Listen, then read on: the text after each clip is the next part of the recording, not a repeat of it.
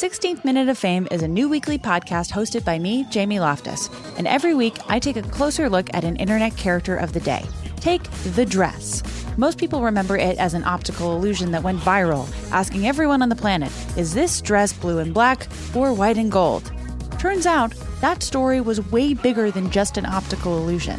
It's a cautionary tale about the decline of clickbait sites, the rise of algorithms and internet polarization, and the end of fun on the internet. Seriously, and that's just one story. We're giving every character their 16th minute. So listen to 16th Minute of Fame on the iHeartRadio app, Apple Podcasts, or wherever you get your podcasts. Hey there, it's Michael Costa from The Daily Show on Comedy Central. Ever wonder what happens behind the scenes or want to catch some extended interviews? Well, now you can. Listen to The Daily Show, Ears Edition podcast for full episodes, extended content, and a whole lot more. The Daily Show, Ears Edition is available wherever you get your podcasts. You're listening to Comedy Central. Oh, man. It's gotta suck to get fired over vaccine protocols just when they about to start lifting mask mandates. Man, now hiring. Andrea Bordeaux, one of the stars of the television series Run the World, says she was fired after refusing to be vaccinated before they begin production on season 2. Representatives from the Starz network say that the Run the World star will not be replaced. Bordeaux said, quote, despite the article saying that I chose to leave, I did not opt to leave the series. Lionsgate made no efforts to find a workable solution. I was fired, end quote. Now, third, I think it's messed up that they're not going to replace her. That's the only thing that I don't agree with. You got it right. Every company got it right. Now, we can argue whether or not you should get this jab or whatever, but an employer, I got it right. If I'm shooting a show, I can say, hey, motherfucker, take a NyQuil every day before you come to this. I got the right to that. But I don't. That's fair. I don't like it. I don't like it when TV shows just disappear characters and act like we didn't notice. The poster, all of season one, is 4 black women giggling. And then it's just 3 black women? We just supposed to just act like, where the 4th one? Coronavirus. What do you think the 4th one is? Like, I mean, ultimately. They gonna kill her. Ultimately, they gonna kill her. Look, at the end of the day, I feel bad for her, but I think also a lot of these shows don't want to have, for lack of a better word, an Aunt Viv situation either. A lot of these shows don't like explaining why they replaced one actor with another actor. What's worse, JG, disappearing an actor or recasting them and just acting like the shit ain't happened? I think you need to recast because you're absolutely correct. How do we go from 4 to 3? But I think there's a bigger issue here. Black women, you just can't cast us to the side. They should have found a workaround. Shit, they did. They found a workaround, all right. They found a workaround. They found a graphic designer in Adobe that could take her picture out of the poster, too. It's a workaround. No, maybe she goes to another country or something, and we only see her via Zoom. I don't know, but they should have worked with her until she came around to getting the vaccine. Ooh, yeah. That's nice. They do those things. See, you're so nice. They do those things. Too bad you ain't charging the network. Yeah, they should have signed you up. That's what I'm looking at. Send her ass upstairs like Judy Winslow on Family Matters. Never to be seen again.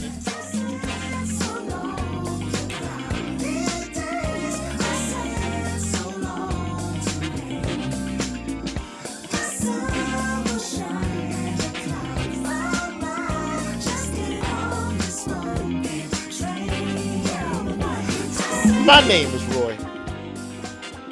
This is My Job Fair. Black History Month, we trudge on. Third, last week we took a little departure. Thank you to everybody who called.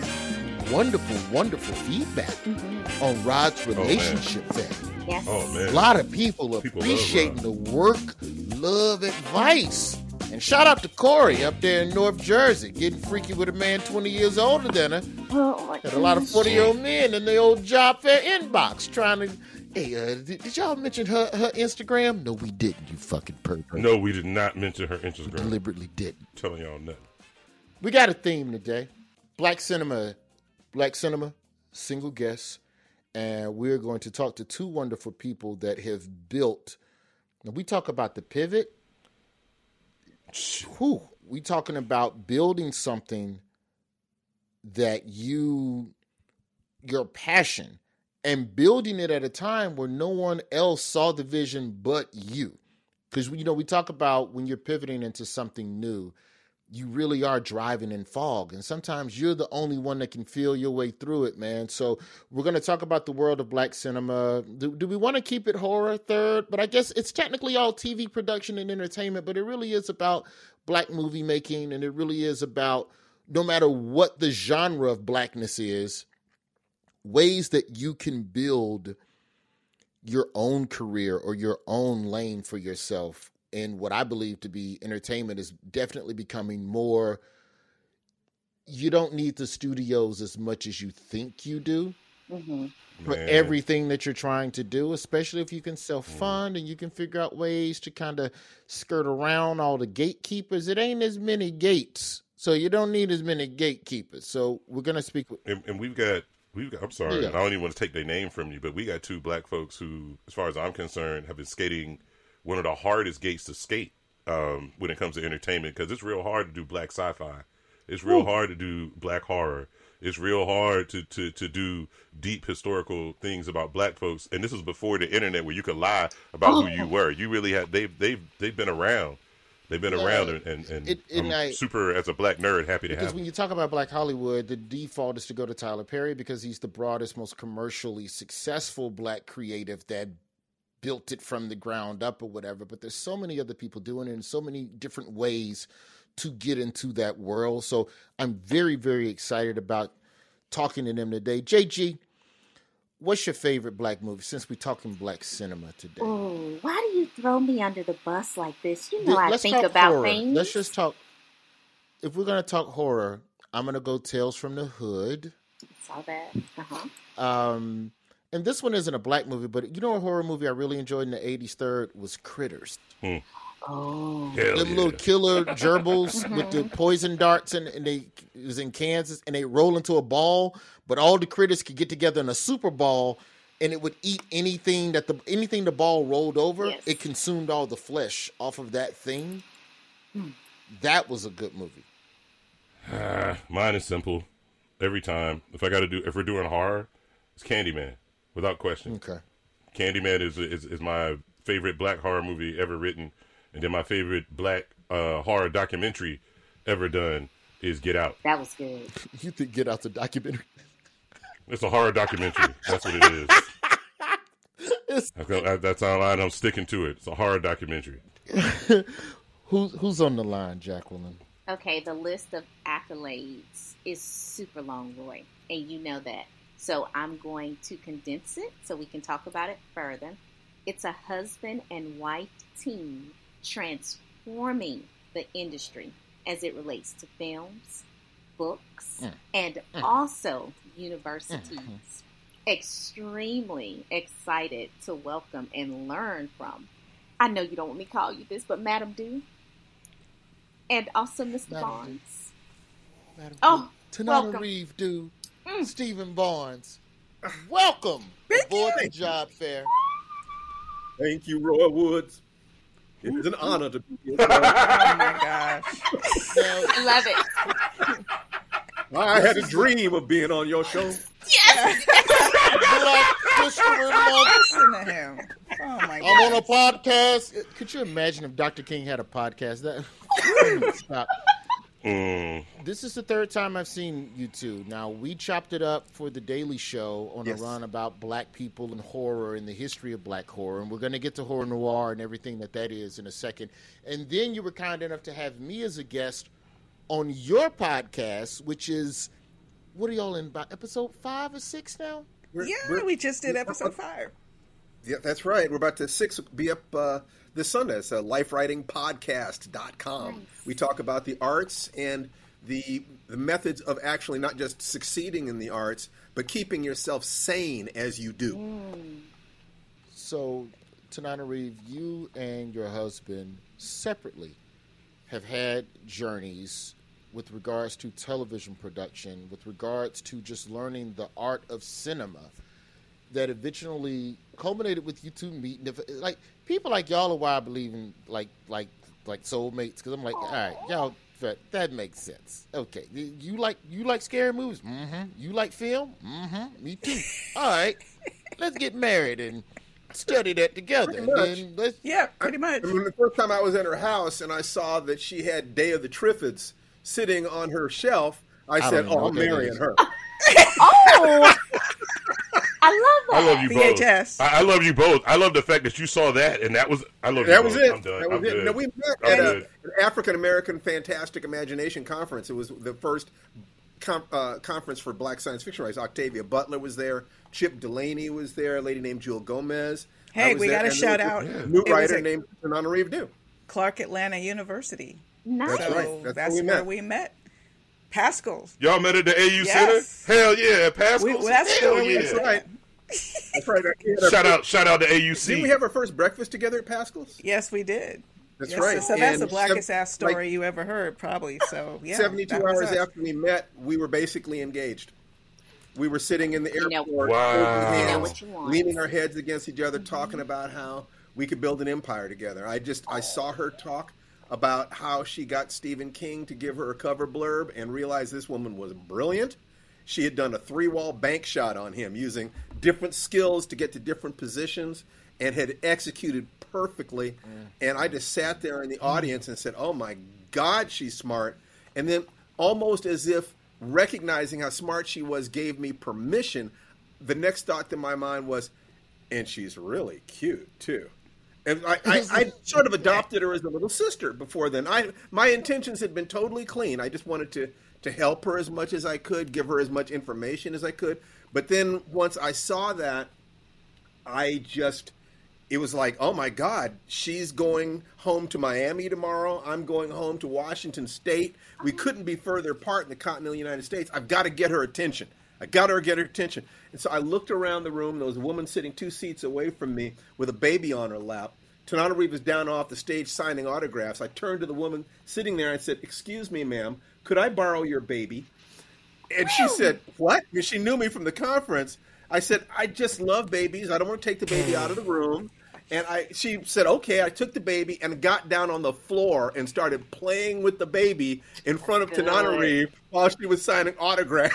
And I did a Scooby take. I'm like, yeah, because yes, I was in my 30s and single, and like, whoa. What if that had backfired, man? She see you with a baby like, ugh, he got a fresh baby. I don't fool with no man. No, because it wasn't. That baby don't even look like him. I could tell from things she'd said about her family that she had been raised in a good family with loving parents, and if she was a healthy female in her early 30s, then the chances are very good that her instincts were going to run in that direction, and there would be no way she could look at a professional black man who loved babies without her hindbrain going, You know, honey.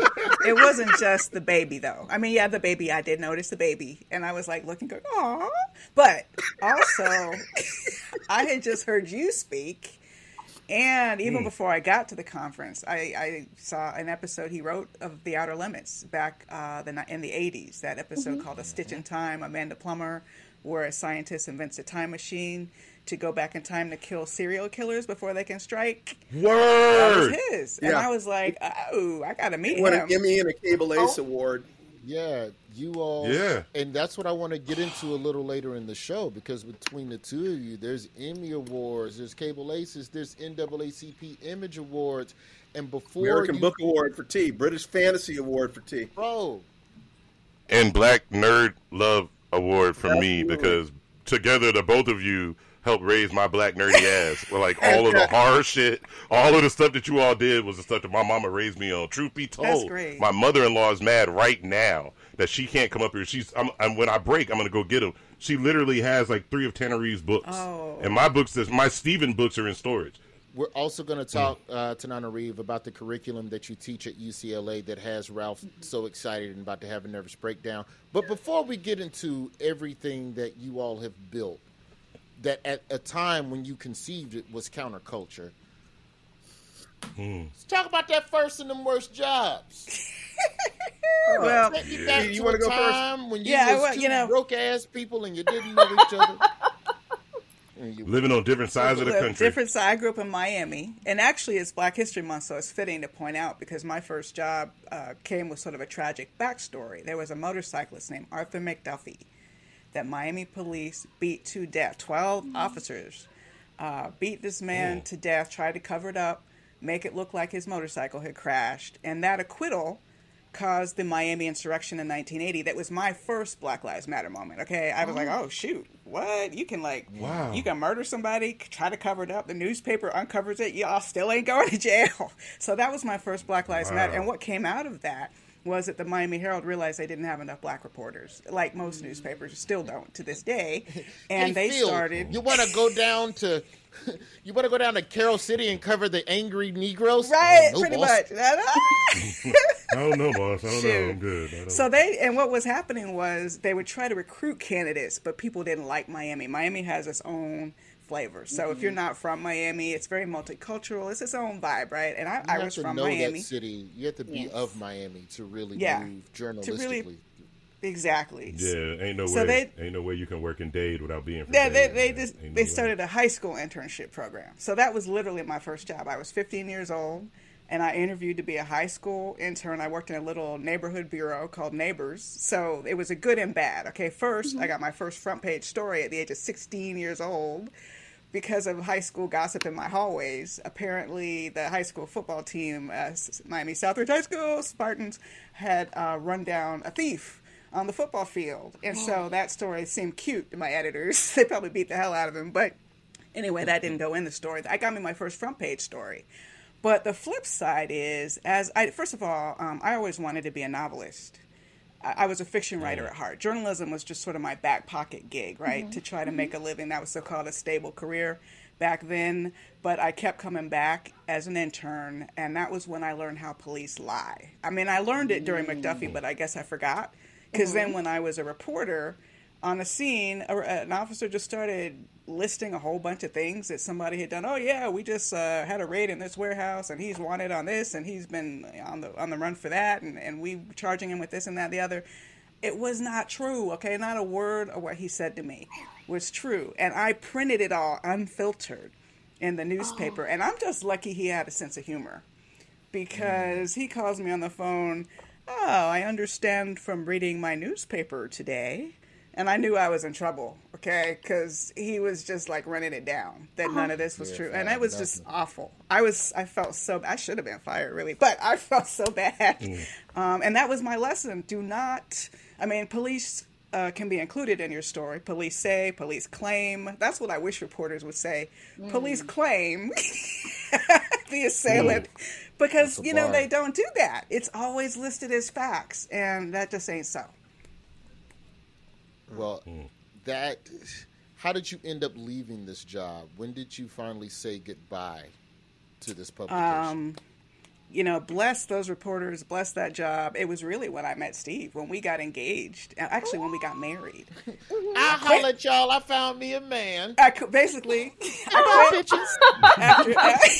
After 10 years. After 10 years. And I just wasn't cut out for it. I'm not confrontational. I don't want to irritate people. Like, if you're mourning, I don't want to be in your face. It's just like, I was not cut out to be a journalist. So thank goodness I found love, and I moved to Washington State to be with my man. You got to love somebody. That's what's up. You moved to Washington State. There ain't but 4 black people. It wasn't from Miami? Yeah, it was a shock. It was for real. It was a culture Ken Griffey wasn't even shock. up there yet. Shit. Oh. I felt like I had moved to a foreign country that was just like the United States, except it didn't have any black people there. It was like, they call black people colored.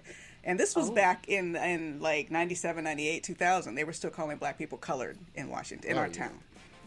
Oh, man. Well, this is going to be great. After the break, Stephen, I want to get your worst to first. Maybe we'll figure out a little scam, if y'all can tell us a little bit of the scams that are going on in the world of entertainment as well. We also got to check in with the homie Narado, a.k.a. Rob for short. It's Cinema Week. We're talking black cinema, black movie, blackity, black. Job fell. Be right back with our blackity ass. Whack.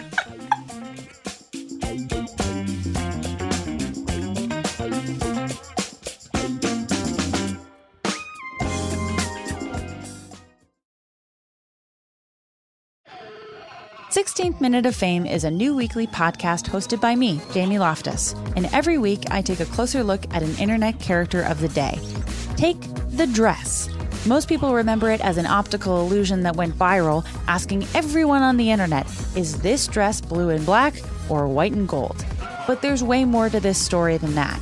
The dress went viral in early 2015, marking one of the last months that the internet could still be fun.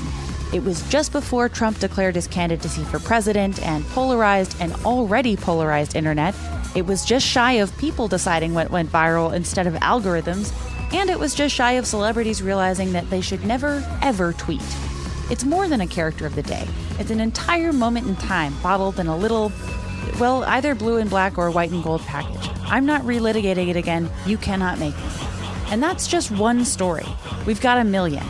So listen to 16th Minute of Fame on the iHeartRadio app, Apple Podcasts, or wherever you get your podcasts. Hey there, it's Michael Costa from The Daily Show on Comedy Central. Ever wonder what happens behind the scenes or want to catch some extended interviews? Well, now you can. Listen to The Daily Show, Ears Edition podcast for full episodes, extended content, and a whole lot more. The Daily Show, Ears Edition is available wherever you get your podcasts.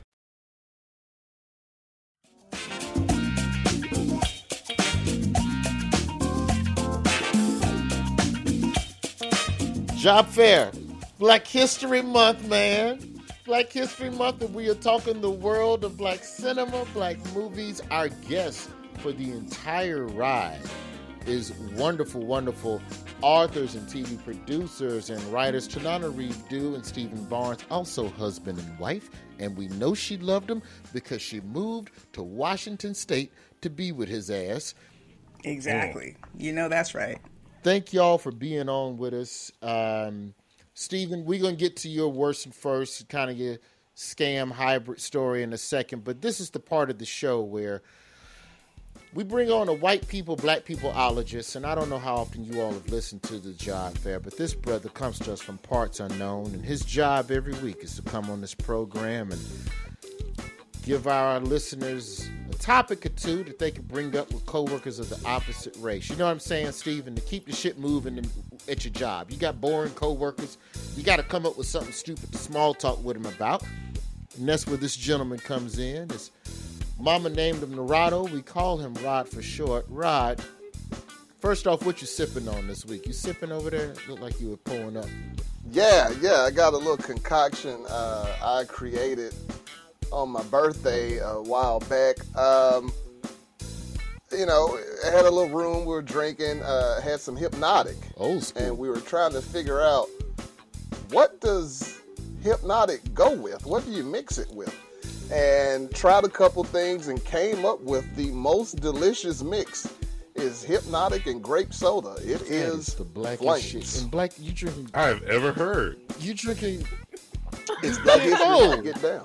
I'm unapologetically black. Grape soda during Black History Month. You'll turn your back on what you know. You go front. You go come from Alabama and front on Not grape grape like that. and lemon pepper wings. But go ahead. A lot of good feedback for you last week, Rod, on the relationship fair. A lot of folks showing love. Third, I think we got to run relationship fair back. Maybe like, what you think? Once every 2 months, we have Rod check in with people dating somebody that they work with. I was thinking that, man, like maybe once every 2 months, just have a whole show dedicated to Rod, talking to the people, and we cover all kind of office romance issues. I think it'd be dope. All right, Rod. Well, we I'm here got to two help. wonderful, esteemed guests here, and I do want to talk to them about their documentary Horror Noir, where they break down the history of black horror movies. But first, I thought you said horror noir. horror. Well, I don't know. Tananarive, Stephen, is there plans for a sequel? Oh. Will y'all focus? Not that I've heard. Okay. No, it sounds like Introspective it would on be black sex workers a around. fascinating enterprise. That would be dope. History of hoes in cinema. It's the world's oldest profession. That's right. We gotta let them know. Black whores have been here right. since day one. It's time to get their Probably. Yes. That's right. I think some of the original ones might still be around. I think I might see her on Now, come on. Sunset Boulevard. Trying to get that money. I worried about the wrong person. It don't stop.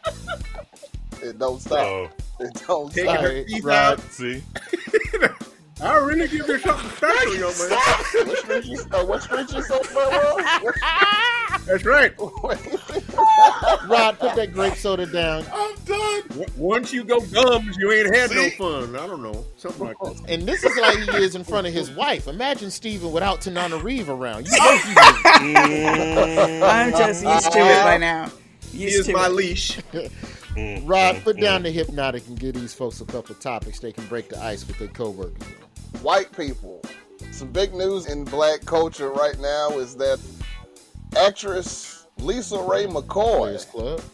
recently revealed on a podcast that she was a gangster girl back in the day, running around in Chicago, and she has been to jail several times, she said, for fighting, pistol whipping, even shooting people. So that's how she stays so down to earth, she says, because it's in her blood. She's been a regular person. She knows what it's like out here. And I yeah, saw Lisa Ray, my gangster, first internship. crazy. My first radio internship in Tallahassee, WVHT Hot 105.7, North Florida, South Georgia's #1 for hip hop and R&B. It was it was the year after Players Club came out, and Lisa Ray was doing club appearances. It's like this was the beginning of the eye candy era of hip hop and Vita Guerrera and all of Buffy the Video Body, Vixens. Superhead, and all of them, right? And Lisa Ray had a calendar that she was autographing. It was like, she's in all, the meat is all hanging out on the calendar. And she's autographing these lingerie calendars at a club.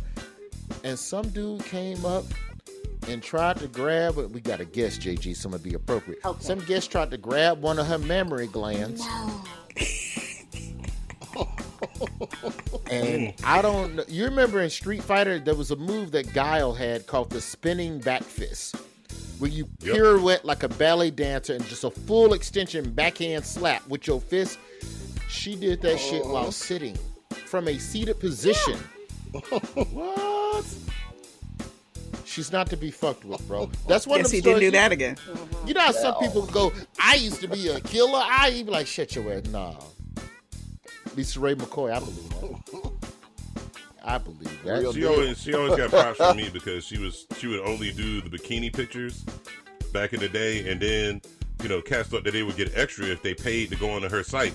But she fooled you. You just got more bikini pictures. She never showed herself nude, and charged dudes to see more pictures of her still in bikini. Personally, at the time of my life, it was extremely frustrating because I didn't have the money to spend, and I needed to see her naked. Only But I thought it was sharp. Ralph was on that. What? Rod. Ralph was on that old school OnlyFans. He had a floppy disk. He was downloading. I take my own motor to the doggone computer lab. You can kiss my ass. I was using Netscape and Firefox. Look at that porn on an Apple too. It might have been a Linux station, whatever. You know what I'm saying? Like I was in tune. With the black and green screen. Oh, you already know what I was looking at. That's what makes you worse. That's the worst part. Let's flip it up, Rod. Let's flip it up. What the black people need to be doing about what white folks up to this week? Black people, there's a huge warning you want to give to your white coworkers right now pertaining to wolves. Right now in Minnesota, apparently wolves are evolving, and in the Voyageurs National Park, they found a wolf who was not afraid of humans or snowmobiles. And they observed this wolf just casually strutting around while people were getting their snowmobile on, and he was just hanging out. Apparently, this very abnormal behavior. This one wolf is not fucking around. So much so that they gave this weird warning. And it says, quote, "The wolf seemed unalarmed, did not appear to exhibit fear of people or snowmobiles, and just lingered in the area. This is extremely abnormal behavior, and folks should exercise caution if they encounter this wolf," end quote. Now, That is a good warning, but I think it's hilarious that they want people to pick out one fucking wolf from the other. Thank you. How are you supposed to know that's the wolf you supposed to be scared? Right. I'm so glad you said that, bro. I was thinking, like, how the hell are you supposed to know? You come in contact with this wolf, stay away. Like, I'm staying away from all damn wolves. Because it walks up to you and asks You try to sucker you into something, watch out. It's waiting on people to fall off the back of them snowmobiles so you can go and grab one. That's right. You know how, like, you making your plate at the house and the dog follow you around and wait for that little scrap to fall off the plate? That's how that wolf.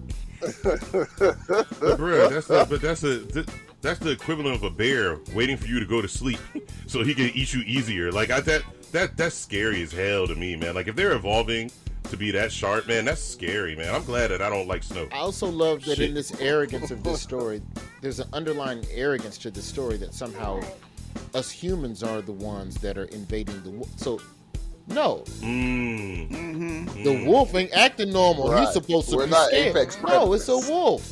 Sooner or later, it's going to go, what's up? I'll eat your ass. That's what it's supposed to do.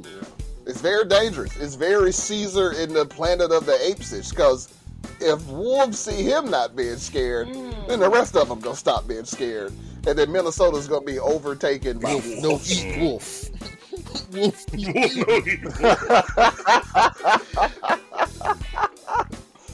Yeah, so let white people know. His Stay away. podcast is Uncle Rod Story Corner. Rod, as always, brother, thank you for coming through. I'm gonna leave you with your grape hypnotic Black History.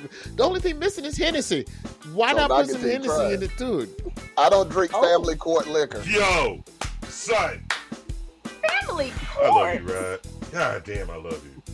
Bookmark that for next week, Rod, because I want to know what the other family court liquors are. Thank you, Rod.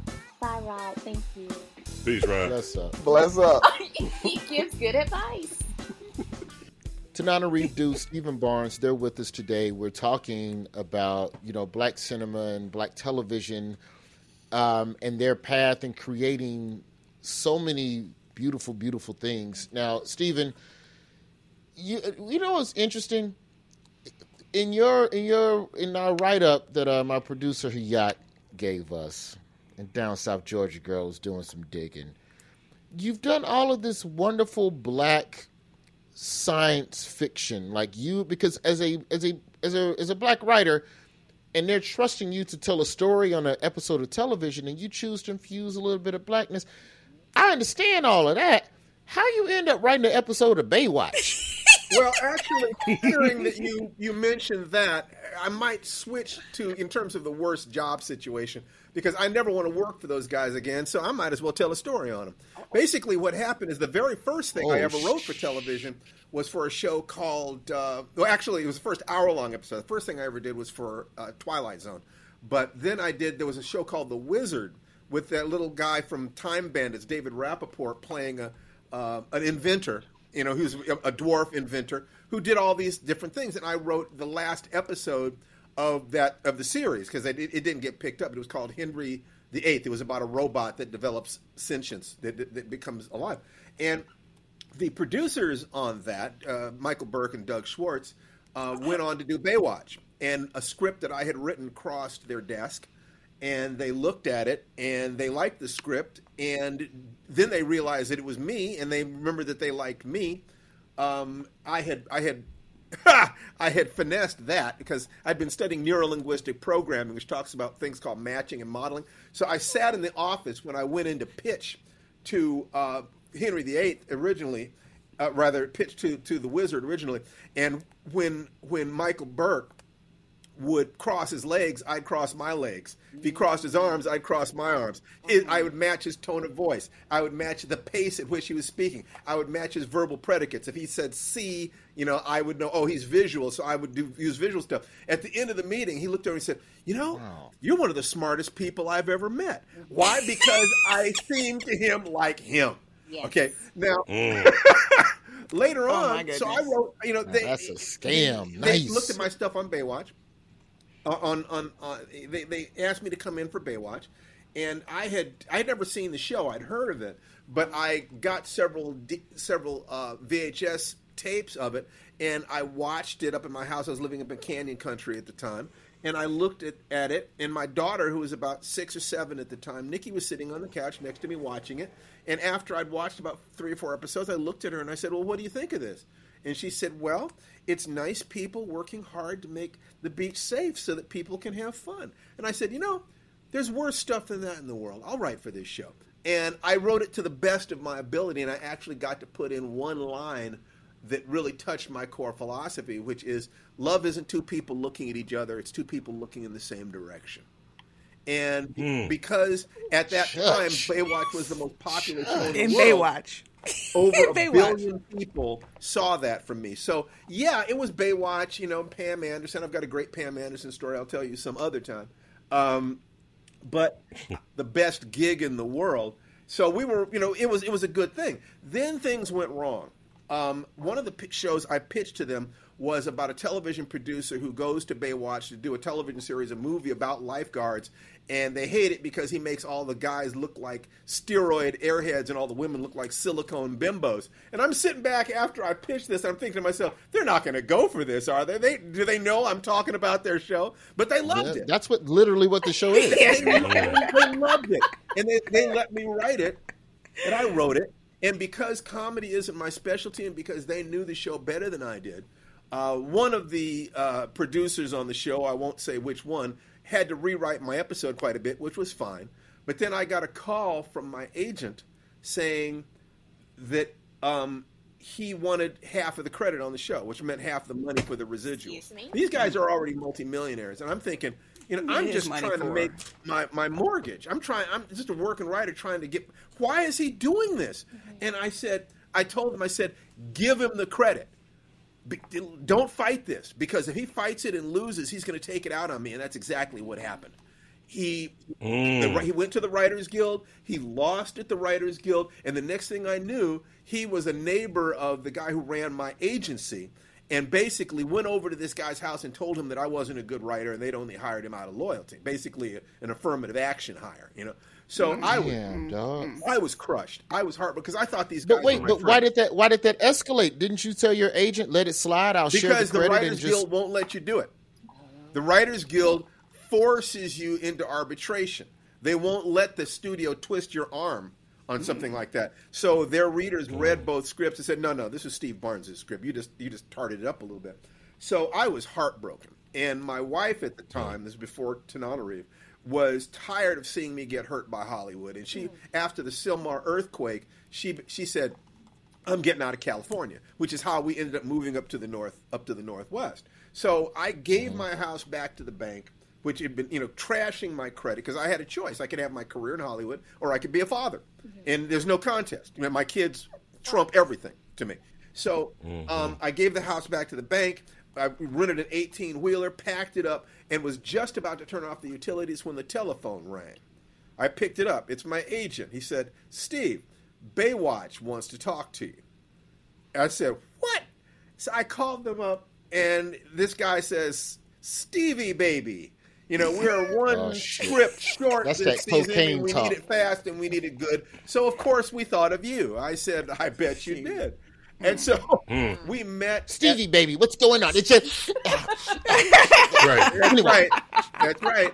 We met at this restaurant, and on the back of a napkin, we sketched out a story about an ecological terrorist who kidnaps the sailboat of one of the lifeguards to blow up an oil rig. But because to reward me for doing this on short notice, they also let me give Garner, the black lifeguard on the show, his first love story. And so that was the brother on the 4-wheeler, right? In the tight shorts? Yes, that's right. He was kind of beefy. Yeah. He wasn't as ripped as the other guys. So, they never let him do shit but ride around on that fucking 4-wheeler. I gave him his first love story. So basically what happened is I'm driving up the coast, and I'm writing at night in motels while I'm driving up to Washington. I'm thinking to myself, these sons of bitches hurt me. I don't ever want to work for them again. I want some revenge. I want some payback. What can I do to these people? And I came up with a perfect stratagem. So here's what happens. Garner, the the cop, black on the beach, character, is chasing this bicycle thief and falls off the dock, and this black lifeguard saves him, gives mouth-to-mouth resuscitation. And the lifeguard, by the way, was played by one of the girls that Ray Charles commercial, the Pepsi girls, and she came. When she saw me, she came Pepsi. dancing across the studio and threw herself into my arms. Garner asked, basically, so he said, how did you write that scene? Because here's the scene. So she saves him, and then he approaches her later on, and the following scene takes place. She says, you're not going to use that old line about now that I've saved your life, you belong to me. And he says, no, I've got a brand new line that I know a bar where the steaks sizzle so fine that cows line up to jump on the grill. And she says, Scout's honor? And he says, I was never a scout, but I am prepared. And she says, well, I don't ordinarily eat meat, but I might make an exception tonight. And Garner, the guy who played Garner, asked, because it was a family show. He said, this is network television. This is primetime network television. He said, how did you get that line in the script? I said, it was easy. The first draft said, I don't ordinarily eat red meat. And as soon as they okayed it, I just dropped out the word red from the next draft. I knew they wouldn't read it carefully enough to know what I'd done, and they didn't until it was on the air, and the parents' groups were sending them nasty letters. Scam worthy. There you go. Scam worthy. There it is. Well done. That there it is. was a motherfucking scam. Yes. Well done. I have anyone who might hire us in the future. Abandoned my negritude. Yeah, anyone who might hire us, we'll never do that again. We'll never do it again, everyone. He might. You never know. He got to keep that gun on him. You never know when you might have to stash a cuss word. Got to get a little gangster there. After the break. We're going to bring it home after the break because I want to talk about everything that you all are doing today. I want to talk a little bit about the podcast as well. Tananarive, everything that you're teaching, Afrofuturism. And also, I want to talk about the stuff that you all are writing now currently as well for CBS and CBS All Access. It's a job fair. We'll be right back, man. I knew that I knew this was going to be a good story when he said strategic. You don't hear that word. I got to talk to you about my strategery. I put my foot all up in Baywatch.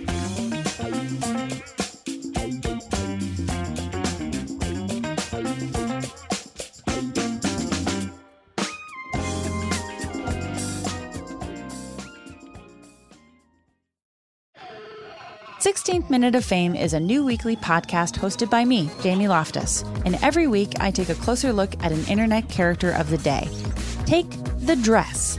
Most people remember it as an optical illusion that went viral, asking everyone on the internet, is this dress blue and black or white and gold? But there's way more to this story than that. The dress went viral in early 2015, marking one of the last months that the internet could still be fun. It was just before Trump declared his candidacy for president and polarized an already polarized internet.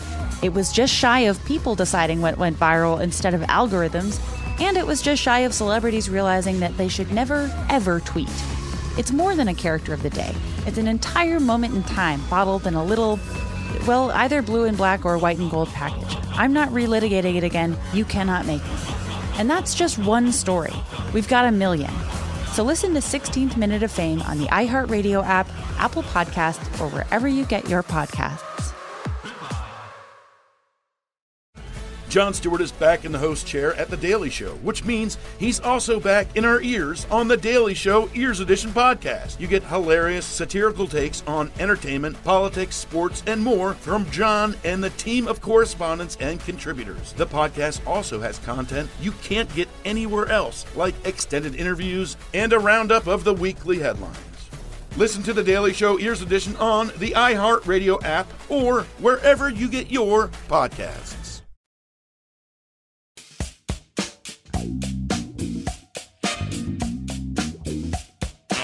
Job fair. We still cooking, man. Cinema week.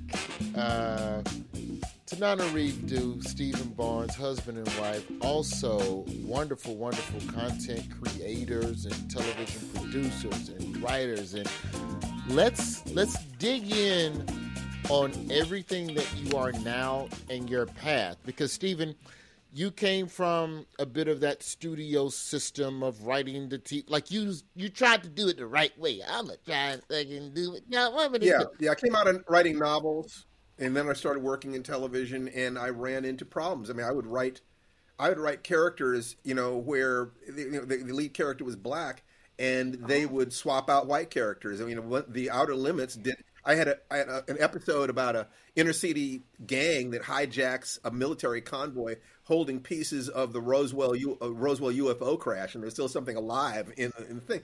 And they said that they couldn't make it a black street gang because there weren't enough black people in Vancouver to shoot British Columbia. They'd have to import Negroes across the border, and there was a stiff tariff on Negroes as you move them across the border. So he tried it that way. So it was... I tried it. I tried to work inside the studio system, and I still do. But you can't. You have to understand that's not the only path. Well, let me tell you. What happened. Really important. What happened, which was significant, because I'd been publishing horror since 1995. I had a lot of little nibbles. I used to fish with my mom, and I used to have some nibbles on the line, but never could get anything produced. And then Jordan Peele produced and wrote and released that documentary Get Out, and that just blew the doors off. That blew the doors off in terms of at least even lip service from studios and executives who... Where are the blacks with the horror movie idea? Right? Get me a black. Yeah, well, really, they would say black people don't like science fiction. They would tell you black to your people face. don't like horror. I had white people arguing with me that they knew black people better than I did, and that black people did not like... And it's like... It's ridiculous. Yeah. It's beyond ridiculous. It's incredibly insulting. Then with that insult, Tananarive, was that part of what inspired you to, there's the streamer Shudder, and I have a subscription. Thank you. My girl watch it. Thank you and to her. I share the password with my little brother. There's a lot of scary shit on this site. A lot. On that stream. From all over the world.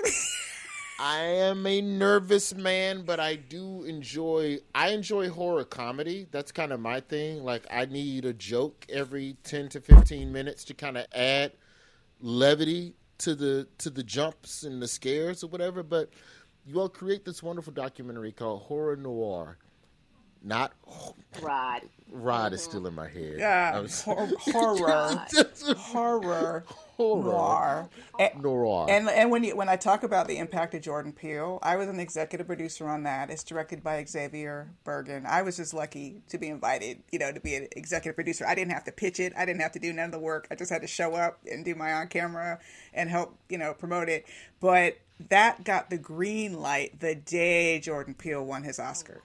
So when I talk about Jordan, the day. So when I talk about his impact, it's not theoretical. It was like literally horror noir found its home because Jordan Peele demonstrated the interest and appetite for black horror. And he has just opened, and then we got a Twilight Zone episode out of it. Steve and I co-wrote. So that was my first TV credit. First TV credit was with Steve writing for the new Twilight Zone. And it was great for me because I grew up on the Twilight Zone. My first television credit was the 80s Twilight Zone. And then in some ways, according to my agent, I was not supposed to be able to get back into Hollywood because I had aged out. That that they did not hire people to write television, freelancers anymore. He said it was all written by writing rooms. And they didn't hire anybody for the writing rooms over 40. And I was already over 50 at that time. So it was a matter of really trying to play chess. And Jordan Peele's giving us the opportunity to do this. I will love him forever. Plus he's just a brilliant guy and a good guy. He really is. The worth in you two is twofold to me, and I try, and we have ignorant episodes where yes, we talk about office sex, but then we also have episodes like this where I feel like, in spite of what your career is, even if someone can't relate to it, there's two things with you all that I think anyone could take and apply to any field that they're in where they're trying to build and assemble their own empire. One, the art of collaboration, how you two are able to work, because this isn't normal. Like a husband and wife doing the same thing side by side and then taking their business home. Like you all are very much in a large minority there. Number two, how are you all at a time able to keep your vision? How were you able to stay true to your vision for so long when so few people saw it or even agreed with it? Man, you're touching something that is so deep and so powerful. Can we take those one at a time? Yeah. The first collaboration, when we first got married, we knew we wanted to work together, but I also knew that the relationship comes first. So we set up some rules, and one of them is just that. The relationship itself is never on the line. We have to be able to fight. You know, any creator knows that you fight with yourself about stuff. So if there's two of you, you're going to fight, and you have to have permission to fight. You have to be able to fight for what you believe to be true. You fight for the perspective you think is right. You know, and you go at it hammer and tongs. But the relationship itself is not on the line. I love her. I adore her. She is my baby. And he doesn't mean screaming fights like we're not calling each other names. Well, there was that one time before we got married, but I don't do that anymore. I took that word out of my vocabulary. That was my first time. I didn't know. But anyway, yeah, it's not that kind of fighting. But he's right. We're going to argue. No, I think it's beautiful. I think it's beautiful that you both understand at the end of the day that it's about the relationship. Like that's really what it's about. Like you can't. I'm the only other married person in here. So I can say like one of the things that my wife and I share is we never go to bed angry. We might debate, we might fight, whatever, but we won't go to bed angry. So I dig what y'all was saying. Well, there are times when I'm a little pissed, but I make sure that she knows I'll get over it. I know I'll get over it. I'm just still working my way through this. And one of the ways I do that is by realizing she's the best I could do. If I thought I could have done better, I would have. I hug you right now, dog. I feel it. Ain't nobody out there, and there's nobody in second place or third place or fourth place. She's it. There's no back door. I'm not looking for an escape hatch or a parachute. Tananarive is my baby. You know, she was what I've been looking for. You know, and so that was the first thing. Fighting needs to be fair, and it can't be about the marriage. We are 100% committed. Nobody ever threatens to walk out the door. Period. And neither of us have ever done that in 23 years of marriage. Nobody has ever threatened that or hinted that. The other thing came from I did a number of collaborations with the man who brought me into the science fiction field, a gentleman named Larry Niven, who was one of the great science fiction writers of the 20th century, Ringworld and Lucifer's Hammer and so forth and so on. And he had collaborated with a partner named Jerry Pornell.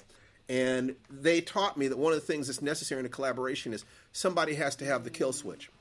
One or the other of you has the ultimate judgment and to be able to say, yes, it's going to be this way. Now, the person who has that has the responsibility of being extra careful in terms of listening to the other person. Yeah, you don't lord it around. Because you've got the power. With great power comes great responsibility. So those two, and whoever it is that has the kill switch, the lead, it varies based on what project it is. Which one of us, and you can tell when you look at our books or our scripts, if she took the lead, her name comes first in the credits. If I took the lead, my name comes first. So wait, let me tell it. On the lake. So on the Horror Noir, so the documentary came out, did well. We fought to get more. It was like a 90-minute documentary. So they greenlit a movie version of Horror Noir. Same name, by the way. Yeah. They didn't change the name, but they have a movie version, and we were blessed to write 2 episodes. One is The Lake, which is adapted from a short story I wrote, and one is called Fugue State, which is adapted from a story we both wrote, but Steve Way took lead in writing that short story. It was actually a part of a writing exercise. We could talk about that. But in any case, so for The Lake, my name came first because it was based on my story, and I took the lead in the screenplay. Fugue State, Steve's name comes first. And this is a good opportunity to plug. As a matter of fact, it's on AMC now. A lot of folks don't have Shudder. I get it. It's an extra little streaming service, but I know y'all have The Walking Dead, or have AMC because you've been watching The Walking Dead. So it's on AMC now, cut up into a series. The Lake is the first episode, and Fugue State was I think the fourth episode. And by now, the viewers should be able to watch the entire horror noir series in 6 segments. Love it. And Tananarive's name comes first on The Lake. My name comes first on Fugue State. That's dope. I don't know how y'all do that. So Tananarive, you take the second half of that question then. How do you remain passionate when so many people around you aren't as passionate about something, or they just don't see it? It's hard, right?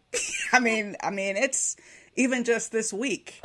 I had a disappointment. I have a book in development with a pretty strong little production company. They've had Oscar-winning films, and they were trying to pitch my book as a series, and I got the call this week, it ain't working, nobody's buying, I don't understand it.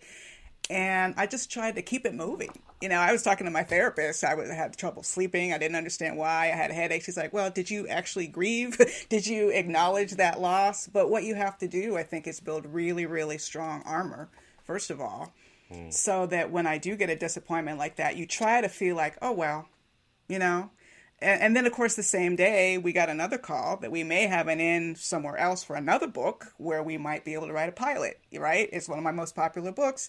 And so that was a big high, but at the same time, I'm not willing to get too celebratory. Well, you know, not until there's a check, not until it happens, not until it's just so you hold. Even then, I don't turn handsprings. You know, it's like I'll be happy and, you know, I'll be celebrating, but the people who let themselves turn handsprings when it's good are going to go into depression when it's bad. And my attitude is I like to have my mood relatively calm. And I'll tell you, just a happy guy. So what I do. No, I was just going to say the way I keep centered is to keep the focus in the household. And this is honestly something I feel like I learned in part from the actor Blair Underwood. He had optioned one of my books, My Soul to Keep, many, many years ago. So we spent a lot of time with Blair. Isn't he on the cover? He's on the cover of all them books, right. too. We did a series, a Tennyson Hardwick erotic mystery series with him as the titular character. And one of the things I saw in him is that he very often was around family. His cousins there. His kid, you know, and I thought, oh, that's how he keeps out of the tabloids, you know, because you keep it focused on what actually matters. Because Hollywood is smoke, right? It's smoke. You can't grab it. You can't touch it. But my son, who just turned 18, we're homeschooling him. That's first thing in the morning. That's what I'm focused on. I don't care who's trying to meet, who's trying to do what. Right.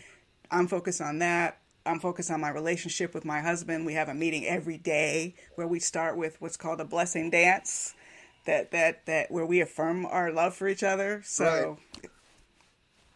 Yeah, if you ever do a thing specifically on relationships, we would love to do the blessing dance for you and teach you that. I'm gonna call you both as soon as this is over with to get the blessing dance, as well as to talk to y'all about homeschooling your children, because I don't want to send mine back to school. I understand. He didn't want to go back himself. I do. I have a ritual that I use every day, specifically that is designed to connect me with my personal power. It is a combination of affirmation, physical motion, and speaking out loud. So it's affirmations in physical motion. So I'll be doing my Tai Chi form, and I will be saying out loud, you know, what I am grateful for in life, and I'm grateful for my beautiful, brilliant wife, Tananarive. I literally say that every morning. Thank God for my beautiful, brilliant wife, Tananarive. I thank God for the people who love me and trust me. My son, Jason, my daughter, Nikki, my beautiful, brilliant wife, Tananarive. And I go into my plans, you know, and my goals, my values, the mentors who have meant the world to me, Larry Niven, my karate instructor, Steve Muhammad, just the people who created my life and the people who are showing me the way to not just be excellent in the world, but to age with dignity. To, you know, how do you move through life in a way to be able to express yourself, keep your integrity.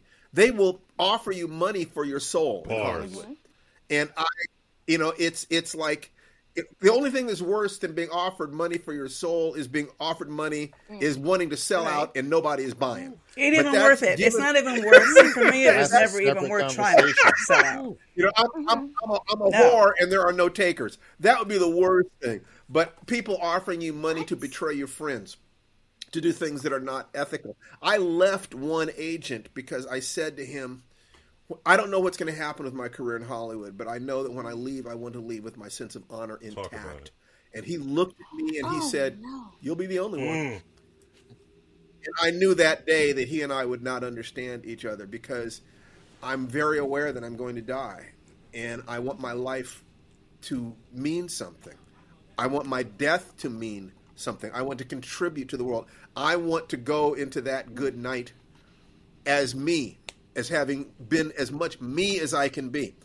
And there have been times when I felt like I compromised too much. And Hollywood will ask you to. And Hollywood, especially when it comes to race. Yes. Oh, listen. I mean, just because the doors are open, just because they're taking the meetings and the characters may have black skin, does not mean that by the time that project gets on the air that it has a black sensibility. And that it has black integrity. And we were blessed enough when we first moved to Los Angeles. I don't even really know how this happened. It must have been through Blair.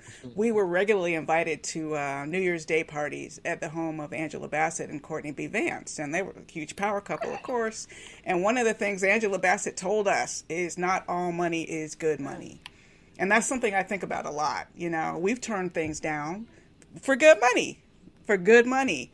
That thought that's just going to age me prematurely. That's going to take minutes off the end of my life. That's going to frustrate me. I don't have time for that. I don't have time to be someone's black consultant when on their project when I could be putting that energy into my project. What? No.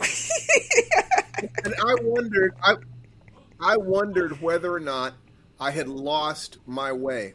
And Leo and Diane Dillon were artists, black-white married couple, and where one of them would finish a line, the other one would begin it. I mean, just amazing artists. Whatever art is, they were the real thing, no question about it. And a mutual friend, Harlan Ellison, one of the great science fiction writers of the 20th century, another one, a great, just fantastic man, introduced us, and I set up to have lunch with them in Greenwich Village to talk about my wife, who wanted to be an artist. But when I was talking to them, I realized I was in the presence of something very special, and that I didn't want to talk to them about my wife. I wanted to talk to them about the fact that I felt lost, that I wondered if I'd sold out too much. And I just broke down into tears. I was sitting there at the table, and I just said, is it too late for me? Have I betrayed myself? Can I still find my heart and find the place inside that gift that I wanted to give the world? And Diane reached across the table and took my hands and said, Steve, if you can even ask that question, it's not too late. It's never too late to reclaim your soul. It is never too late to reclaim your heart, to stand up and say, I want to give a gift of my real self to the world. I want to write to create things for the young man who looked at the world and said, where am I? Why don't you make images for me? When I came home from a movie and the guy's neighbors said, well, how'd they kill the brother this time? Why can't we get possessed? That boy why can't we be ghosts? Why can't we be damn zombies? But wait a minute. Hold on. Let me jump in. Now I got a question, because y'all just said something that I think it's something that you all both do very well, but it also reaches into, I guess, something that how do I say this? I'm definitely one of those kids who watched sci-fi movies when I was growing up. And started asking questions about, well, how come I don't see black people? How come they didn't make a movie about Lando Calrissian? Like, they should have made a whole movie about Lando. Yes. That's just the way I felt. You know what I'm saying? And as I got older, especially with the music and stuff that I got into this term called Afrofuturism. And I didn't even know that I was really into it, but that's really about, it's like it's black to the future. It's 2000 black. It's thinking about black people doing all the stuff that we keep asking, why can't we do, and then doing it. And I know that you two teach an amazing course on this. I want you all to kind of talk to us kind of about Afrofuturism and how this all kind of, like, what you all are down Take the with. lead on this, absolutely. Can you flunk Afro? I made an F in black psychology. Yeah. Just start well, there. I teach Afrofuturism very broadly, and I teach a course in it at UCLA coming up in the spring. It's really the Black speculative imagination. It's the Black speculative arts. Some of that is futurism, like science fiction and seeing us in the future, but it can also be a revised past. It can be magical realism, horror. Get Out is Afrofuturism. That's a horror science fiction story. It's Lovecraft Country. Would that yes. fall under? Oh my gosh. Ooh, oh my god. Yes. Ooh. What? To Absolutely. Because just the right first 90 seconds of Lovecraft Country, when you see Tick in that dream sequence, he's getting to be the hero in all the movies we never got to be the hero in. He's the hero of the war movie. He's like there with Jackie Robinson. He's there with the big monster. Like all those movies we were cut out of, they got that out of the way in the first 90 seconds of Lovecraft Country. Yeah, I mean, it's like you watch a movie like When Worlds Collide, where Earth is going to be destroyed, and they build spaceships to take all the good people to another planet, and you take a look, and every single one of them is white. The original Star Wars was all white. They didn't even we were we might exist eradicated in in the original universe. Star Wars. Black people did not make it. I thought that in the future that black people were going to be Wookiees because that was the only person of color in Star Wars. I'm not even lying to you. I seriously thought that we were all going to grow up and just get mad hairy and talk to each other in a series of He was grunts. black. Oh, that's good. That's a good Wookiee. That's real good. That's a good Wookiee. So I was teaching it at UCLA, and we decided really that everybody who's not at UCLA should have a chance to take that course too. So we have a digital download course where you take it at your own pace at www.afrofuturismwebinar.com, and it's a 10-part course. And then the Black Horror course is at www.sunkenplaceclass.com. Yeah, Sunken Place Class, and Jordan Peele and the Skyped in. course in writing that we teach. The course in writing, we teach a year-long course in writing where every week you get another lesson, video and audio and prompts and everything. And that's Life Writing Premium. And that's where I want to end, because I want to celebrate the two of you, because you fought so hard and so long for something that you believed in, even when all of the gatekeepers and everybody else told you no after no after no. And even now with your foot in the door, you keeping the door open and giving the game to everybody else that's coming behind you. And that's on top of the podcast, man. Life Writing, Write Your Life. You can download it anywhere you download this podcast. I don't know when y'all have time to do. You ain't got no choice but to do a love dance in the morning because you're too busy the rest of the fucking day. True, that's right. We got our date on the weekends, yes, though. we did. Okay, right now. Yeah, that's lifewritingpodcast.com is where people can learn more about the podcast. And we just love talking about the arts, our lives, how to maintain health and sanity in the midst of all of this. Just and thank you for coming like on. Thank you for coming on. You dropped some truth for people about what it's like to build a career and I'd never heard some of the things that you said. I wanted to thank you for your honesty. I'm happy to be honest with y'all. I don't be honest on this show because everybody be giving me shit. Every time I open up on this show, these two Negroes start attacking any vulnerable anytime I'm vulnerable. To be honest with you, I spent over 50 years practicing martial arts, and I realized that it wasn't about wanting to be a badass, although it's fun. It wasn't about that. It was about feeling unafraid to be who I really am. Is being able to be vulnerable, to be able to cry or laugh or say, this is who I am to the world, and not have any fear at all. Not because I think I can whip everybody, because I cannot, but because I know I will fight for myself. I'm going to say this on my way out the door. Tananarive, Stephen, I talk about my wife like I love her without any questions. I give her all the props in the world. But on the real, when I get older, I still want to talk about my wife, Stephen, the way that you talk about Tananarive. And I want my wife, Tananarive, to talk about me the way that you talk about Stephen. Like, never take it for granted, my friend. Oh, just remember, always be courting her. Always remember that she's the girl, who fell in love with you. That Tananarive has given me what some people refer to as the best years of her life. I want her to never regret having chosen me. I want her to always know at every moment. Life is a precious journey. I would do anything I can do for her. She is the love of my life. Period. My uncle told me when I got married, we tell people it's the best advice anybody gave us. My uncle told us when we got married that the honeymoon is over when you say it is. And so right. we ain't said it yet. Amen. So I feel you. Excellent. That's Feel it. the Love same her. way. Love her with everything you have. You know, love is one of the great gifts in life.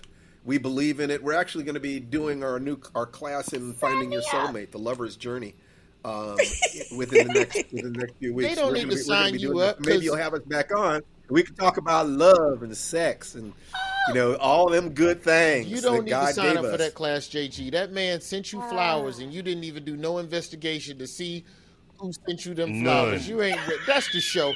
Voice Job Fair. The product of iHeartMedia, Comedy Central, and South Park and Princeton Productions. Tananarive Due, Stephen Barnes. Thank you all for staying with us for the entirety of the show. That is rare. We do not. That's less than 5 times. This is happening. Well, we are honored. Thank you for having us. Less than 5 times. So thank you all so. It was worth it. Thank you for letting us be real. A single waste. Thank you. That Just matters. Bar after bar after bar. Bar after bar. Love ain't facing each other. We got a lot of mo for you. Great. Is got a lot of turning mo. out. How you said it? Love is facing the world together. They ain't looking at each other and arguing about. Love is not your two shit people off the looking at each DVR. other. It's That's people not looking in the love. same direction. I was to say, bro, you better go down to the gym tonight, fool. That's it. Uh-oh. But in a pinch, lust will do.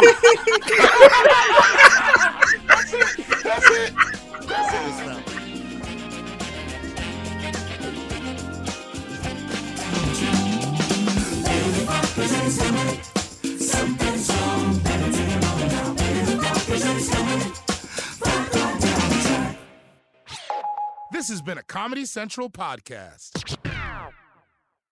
16th Minute of Fame is a new weekly podcast hosted by me, Jamie Loftus. And every week, I take a closer look at an internet character of the day.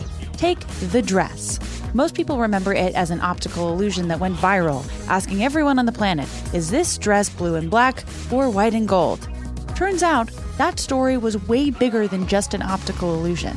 It's a cautionary tale about the decline of clickbait sites, the rise of algorithms and internet polarization, and the end of fun on the internet.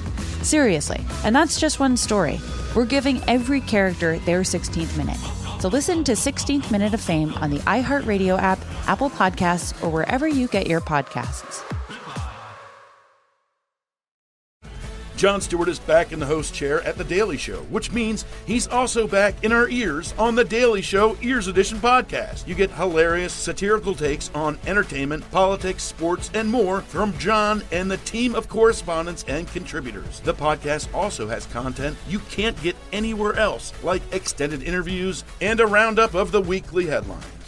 Listen to The Daily Show Ears Edition on the iHeartRadio app or wherever you get your podcasts.